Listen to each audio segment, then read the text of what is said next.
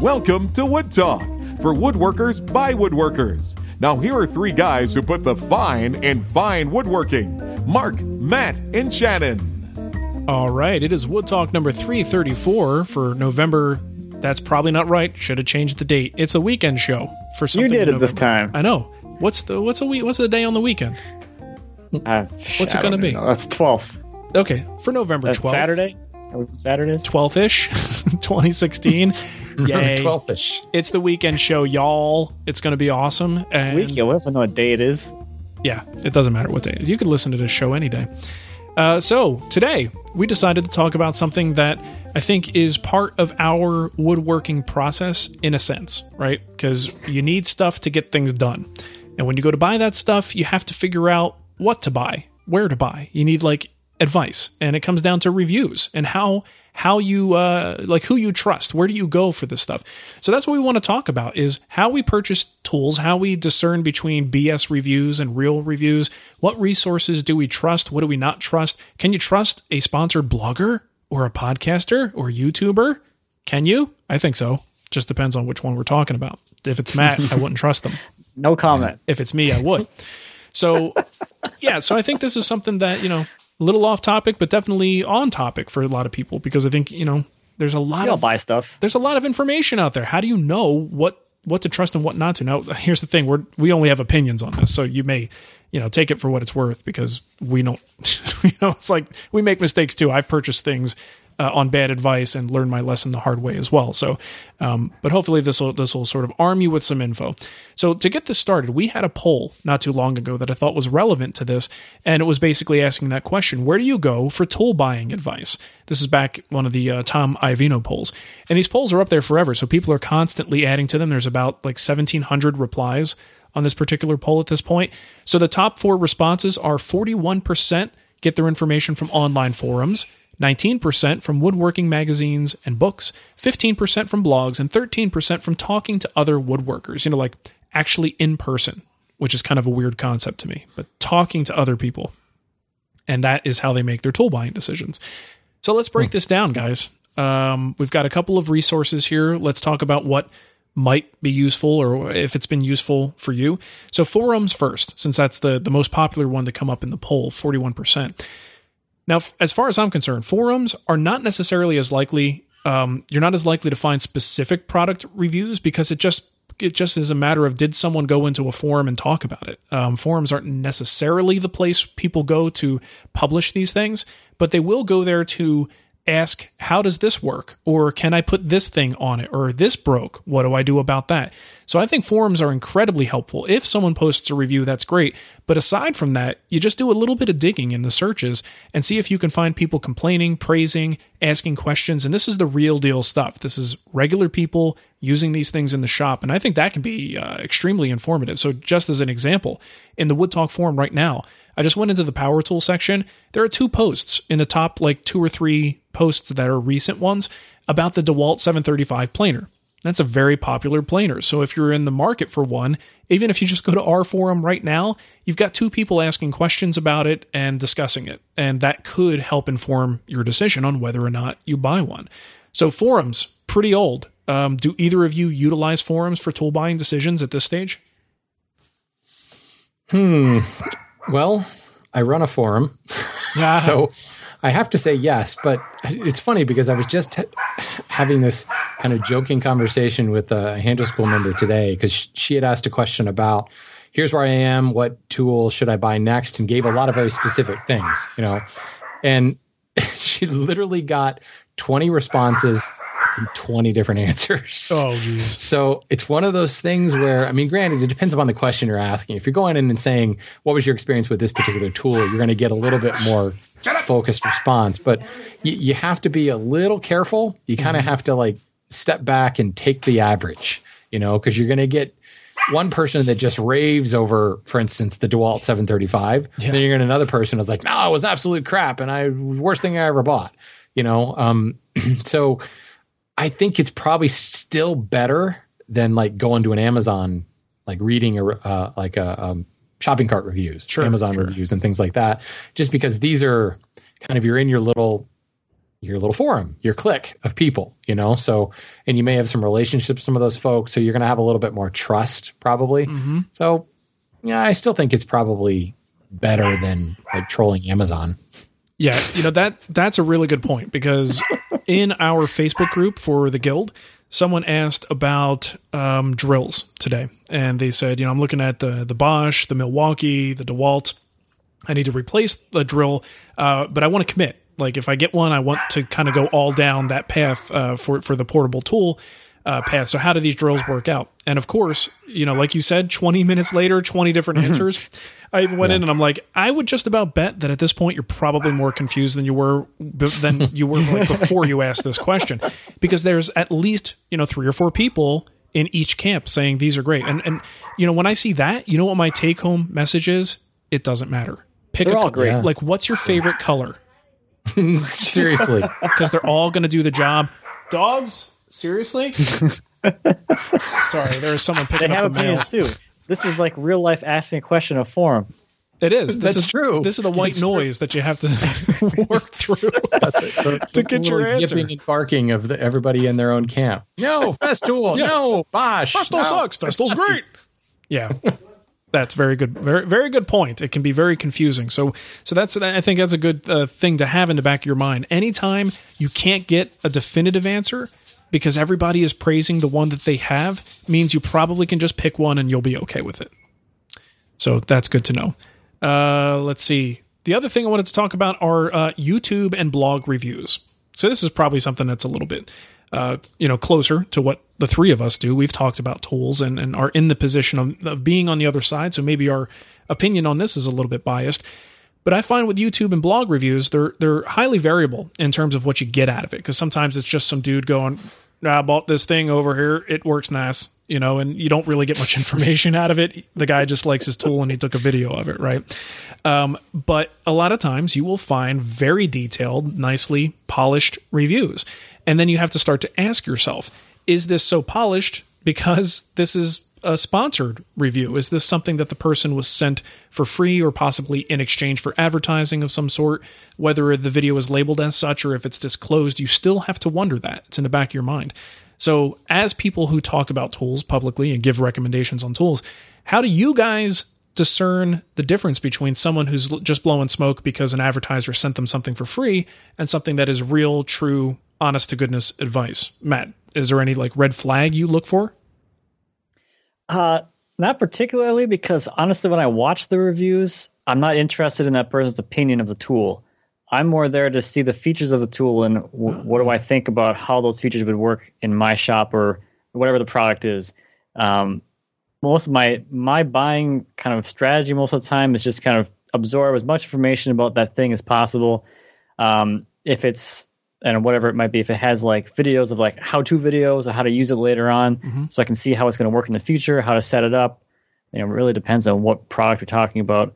But most of the time, I just absorb as much information as possible as if I already have the tool, so I can become accustomed to how that thing works, functions, and all that stuff, and then kind of make my own decision based off of that. I think a lot of times you can kind of look at things, and especially on tools, and be like, that looks stupid, that probably won't work very well.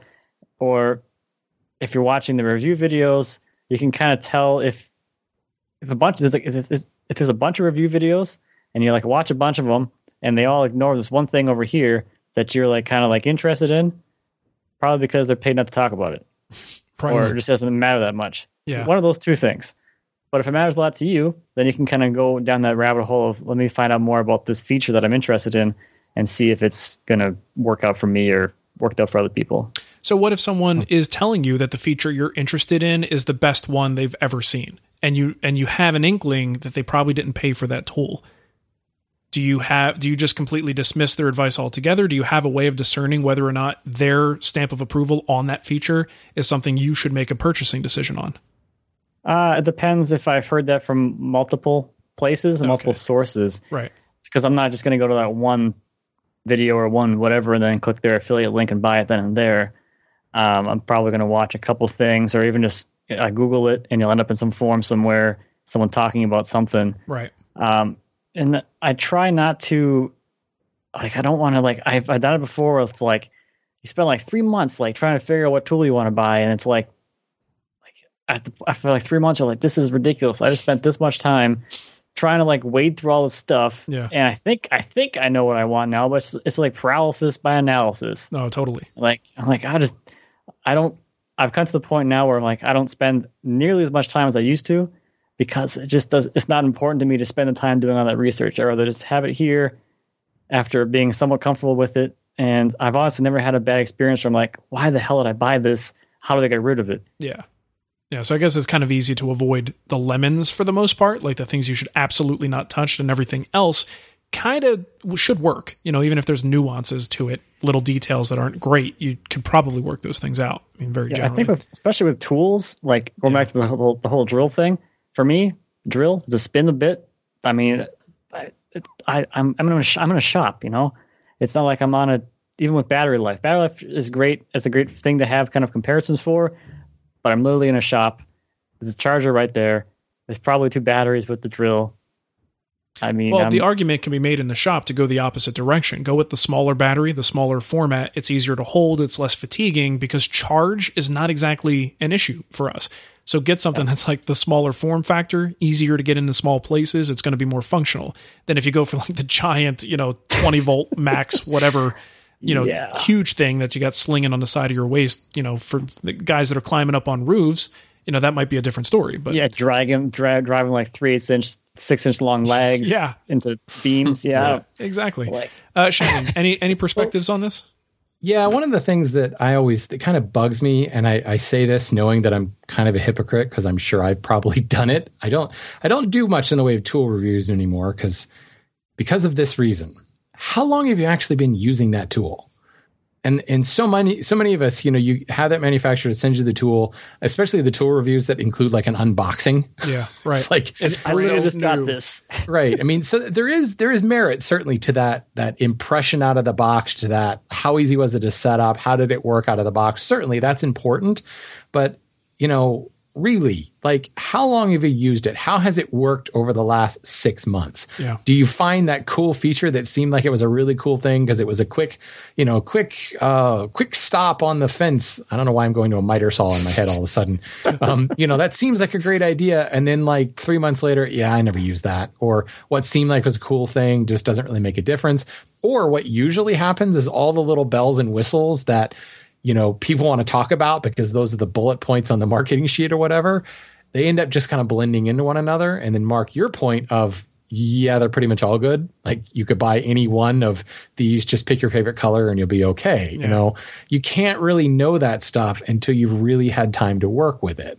That is one area where the magazines still do a good job when they grab the cordless drill and they drill like 400 holes a piece and go, how do they work? And it's mind numbing, and all the charts and stuff that Fine Woodworking does a great job of putting up charts and performance and what did best and what was cheapest. And it's like, man, that's why the magazines, you guys do that, because I have no desire to do that. Well, see, but you know what? It's a good data point though. But that's one of the things that, like, as good as that seems, that's one of the things that I kind of don't like about the magazine reviews, because when you do take a new product out of the box and you just do this kind of like immediate stress test, it's, again, not necessarily reflecting how the average person is going to use it in their shop. Yeah, you probably aren't going to take this thing out of the box and drill 2,000 holes, Right. And that's if they do that. A lot of the magazine reviews do not do that type of a long-range stress test. They do a couple of tests and they compare the results or look at the cut quality or see, they're looking at these parameters, but none of them actually reflect 6 months of real shop usage,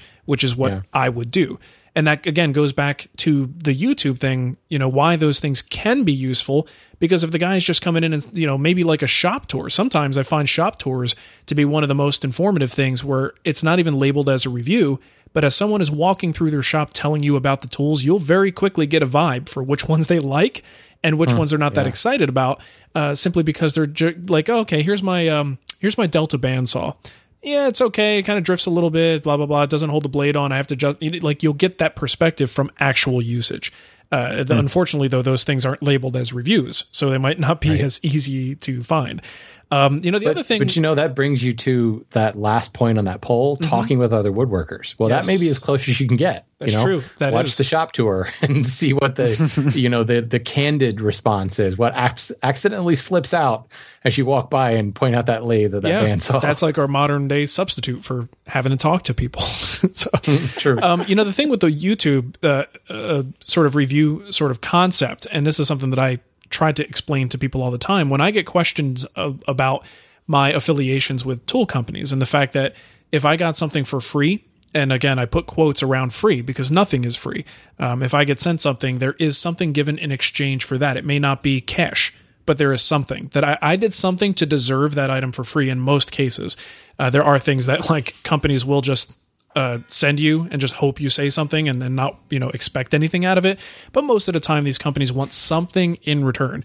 So it is technically paid for in that sense. But still, I didn't have to put any cash out to get this item. So how can I possibly review this thing or discuss it publicly in any sort of fair way?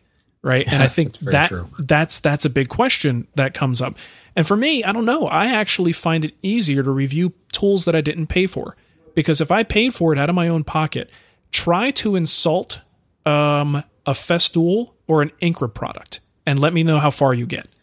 Because the people who spend that much money on stuff are usually pretty adamant about making sure they convince themselves they love it.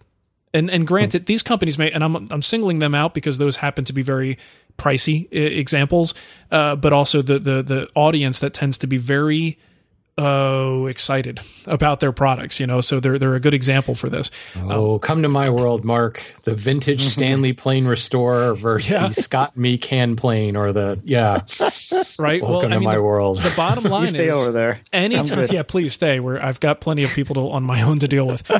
But if you spend a lot of money on a product, you are more likely to try to convince yourself, even if you have little things you don't like, you'll be a little more forgiving about those things because it's just a natural reaction. Everyone wants to justify their expenses. If you've spent a lot of money, you want to make sure you spend a lot of money for a good reason. So I think if you paid for it out of your own pocket, there are also biases and things that come along for the ride there. If you received it for free, certain companies may try to apply some pressures, but this is what comes down to integrity. And one of the good things about the online universe is most people, if they're just a shill for products, if they are just BSing people or they give bad advice, how long do you think they're going to last, before people start calling them out? So I think when you're looking at these bloggers, even your sponsored bloggers, yours truly as an example, Matt, you're working with Triton now. The question of can you trust Matt's advice on a Triton tool? The question comes down to look at this person's history. Hopefully you've watched more than one video. If the review is the first video you got to, you may not have a perspective for it. But if this person had a habit of steering people wrong and only taking money for reviews and then giving them positive glowing reviews that they didn't deserve, that would come out and it would be obvious. So I think it's a matter of trust when it comes to, reviews from bloggers and YouTubers. It's very important to know who you're talking to, what their background is, and have they steered you wrong in the past or have they steered other people wrong in the past? And if not, you could probably trust their experience, what they have to say about these tools. Okay, so retailer reviews. Now, this is something that comes up in like daily life outside of woodworking. Buy any product on Amazon. And, how much time do you guys spend reading retail reviews? For an important purchase, maybe something house related. That's kind of key because a lot of times when I do step outside of the woodworking world, I have no idea what I'm looking for. So I actually really lean on these things to find out. Just get me in the ballpark. Right. I just went and bought a heater actually that is for my shop because my old one was getting really loud. It was making this clattery noise and kind of scared me. So I specifically went looking for it. And there's all kinds of technical terms and things with heater that kind of in theory, I know what they're talking about, but I was like, I don't really know what this means. So I found myself Googling terms.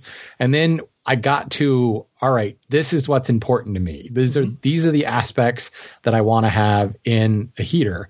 So then I went to Amazon and I read the reviews specifically looking for comments on, like in my case, how loud is it?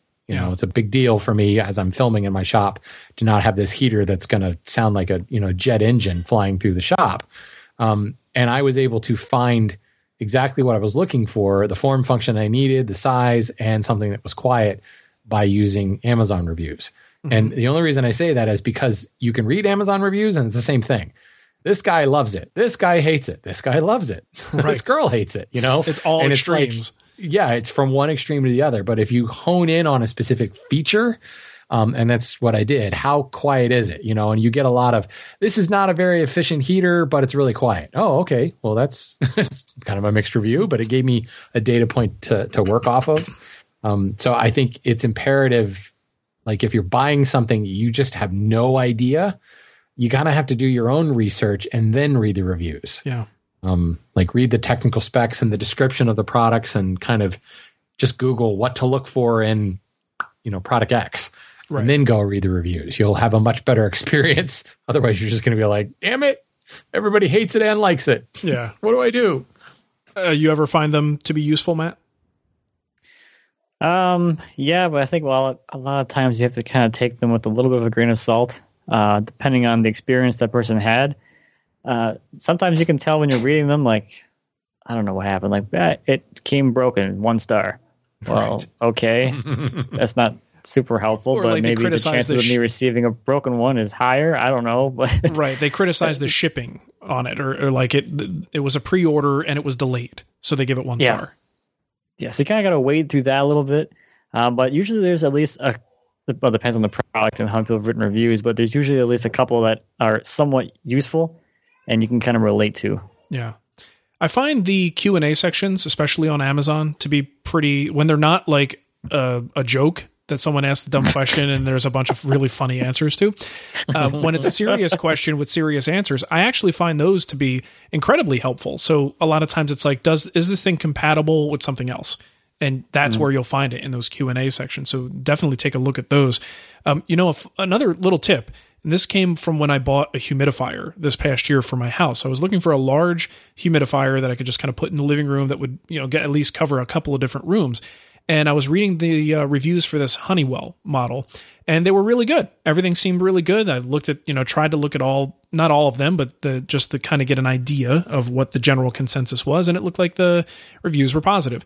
Well, I got it, and I kept having some problem. I'm not going to get into the details. There was a problem I kept having, and it was really frustrating. It was annoying the crap out of me. I go back to the Amazon reviews, and what I forgot to do was sort by date. So even though this thing had thousands of positive reviews, if I had sorted by date, and I looked at all of the recent reviews in the last 2 months, all giving it like 1 star because of the same thing I'm complaining about. So it was a great unit, and then they made a change in the manufacturing. Like something changed and something was faulty, and now everyone is having this problem, and everybody's like, warning, do not buy, whatever you do, don't buy it, this thing is broken. And literally a week later, the item was put like frozen on Amazon. They weren't selling it anymore until they resolved this issue. And I'm like, had I just looked at that, I never thought about that. All I looked at was, well, there's a certain percentage of 1-star reviews, but most of them are these 5-star reviews. I'm just going to ignore those. Well, I should have actually looked at them and looked at the date, because it would have told me there's a current problem with this, even though the past units were fine. So that's something a little tip to avoid having problems in the future. All right, so that's really about it. I mean, you got magazines, retail reviews, YouTube, and forums. And I don't know that there's any one perfect solution. I think you just have to start Googling, see where it takes you. Sometimes I'll Google a product and I do wind up in a forum. I didn't seek out the forum. I just ended up there because there's a really good thread about something I'm looking to buy. So that could be super helpful. But definitely do some Google searching and just keep your, there's a certain internet common sense that is a moving target. Because like it doesn't always apply forever. Things change. But you have this internet common sense of what you can trust and what you can't. And I think you develop it over time. And even these days I get bit, because I did something stupid like that. So you just got to kind of keep working at it. I think the end all be all, and this is harder, but the more you can lay hands on the tool, the better. And that's where like the woodworking shows and Woodworking in America and the Lee Nielsen hand tool events and Rockler and that Woodcraft. goes back to that goes back to like talking with other woodworkers. It's an in-person type thing. Yeah. And this is definitely not easy to do. But at the same time, like Lee Nielsen, they do hand tool events practically all over the country, all over the world now. I mean, they go to Russia and Italy and England and I think up to Sweden now, but certainly Canada and all over the U.S. If you are interested in a Lie-Nielsen tool, it's a little bit harder with power tools. Like you can't necessarily go to the woodworking show and start cutting mortise and tenons and, using the hollow chisel mortar and the mortiser and table saw. Maybe, I don't know. But you could at least have a conversation. You can touch it. You can pee on it and make it yours. See if you can give it a quick lick. See if you can get a discount. But like at the Lie-Nielsen events or at Woodworking in America with the hand tools, you can sit there and plane away all day. They want you to touch them. Absolutely, and that you just can't beat that when it comes to because certainly you could hear other woodworkers tell you how great this is, but then when you get that like warm fuzzy feeling in the pit of your stomach as you chop out that mortise with that fancy chisel, you're sold right there. Cool. All right, well, let us know what you guys are into. What are your best resources? Where's the first place you go when it's time to buy a new tool, just to find out about it and whether or not you should buy it? We are interested to know. But I think that's going to wrap it up for this show, this weekend show. Shannon, let's do the contact information. I think that we talked about that last week. I want to do it. Let's do it. Okay. Well, and this is important. We don't normally mean this, but if you do have comments, questions, or specifically topic suggestions, you guys essentially paid for the show, right? The Patreon thing got us to bring back the weekend show. So we want to hear your comments, questions, and topic suggestions. So you can leave those on Skype. Our username is Wood Talk Online, or call our voicemail line. It's 623-242-5180. Use our contact form at woodtalkshow.com/contact, or leave us a comment on this post on woodtalkshow.com. Tell us what you think and tell us what you want to talk about in future weekend shows. Yes. And we actually do answer these questions. It's like a real thing. I know people who would attest to that. We're building trust. That's what we're doing. Yeah. Cool. All right. Well, thanks for listening, everybody. Have a wonderful weekend, and we will catch you next time. Bye. Goodbye.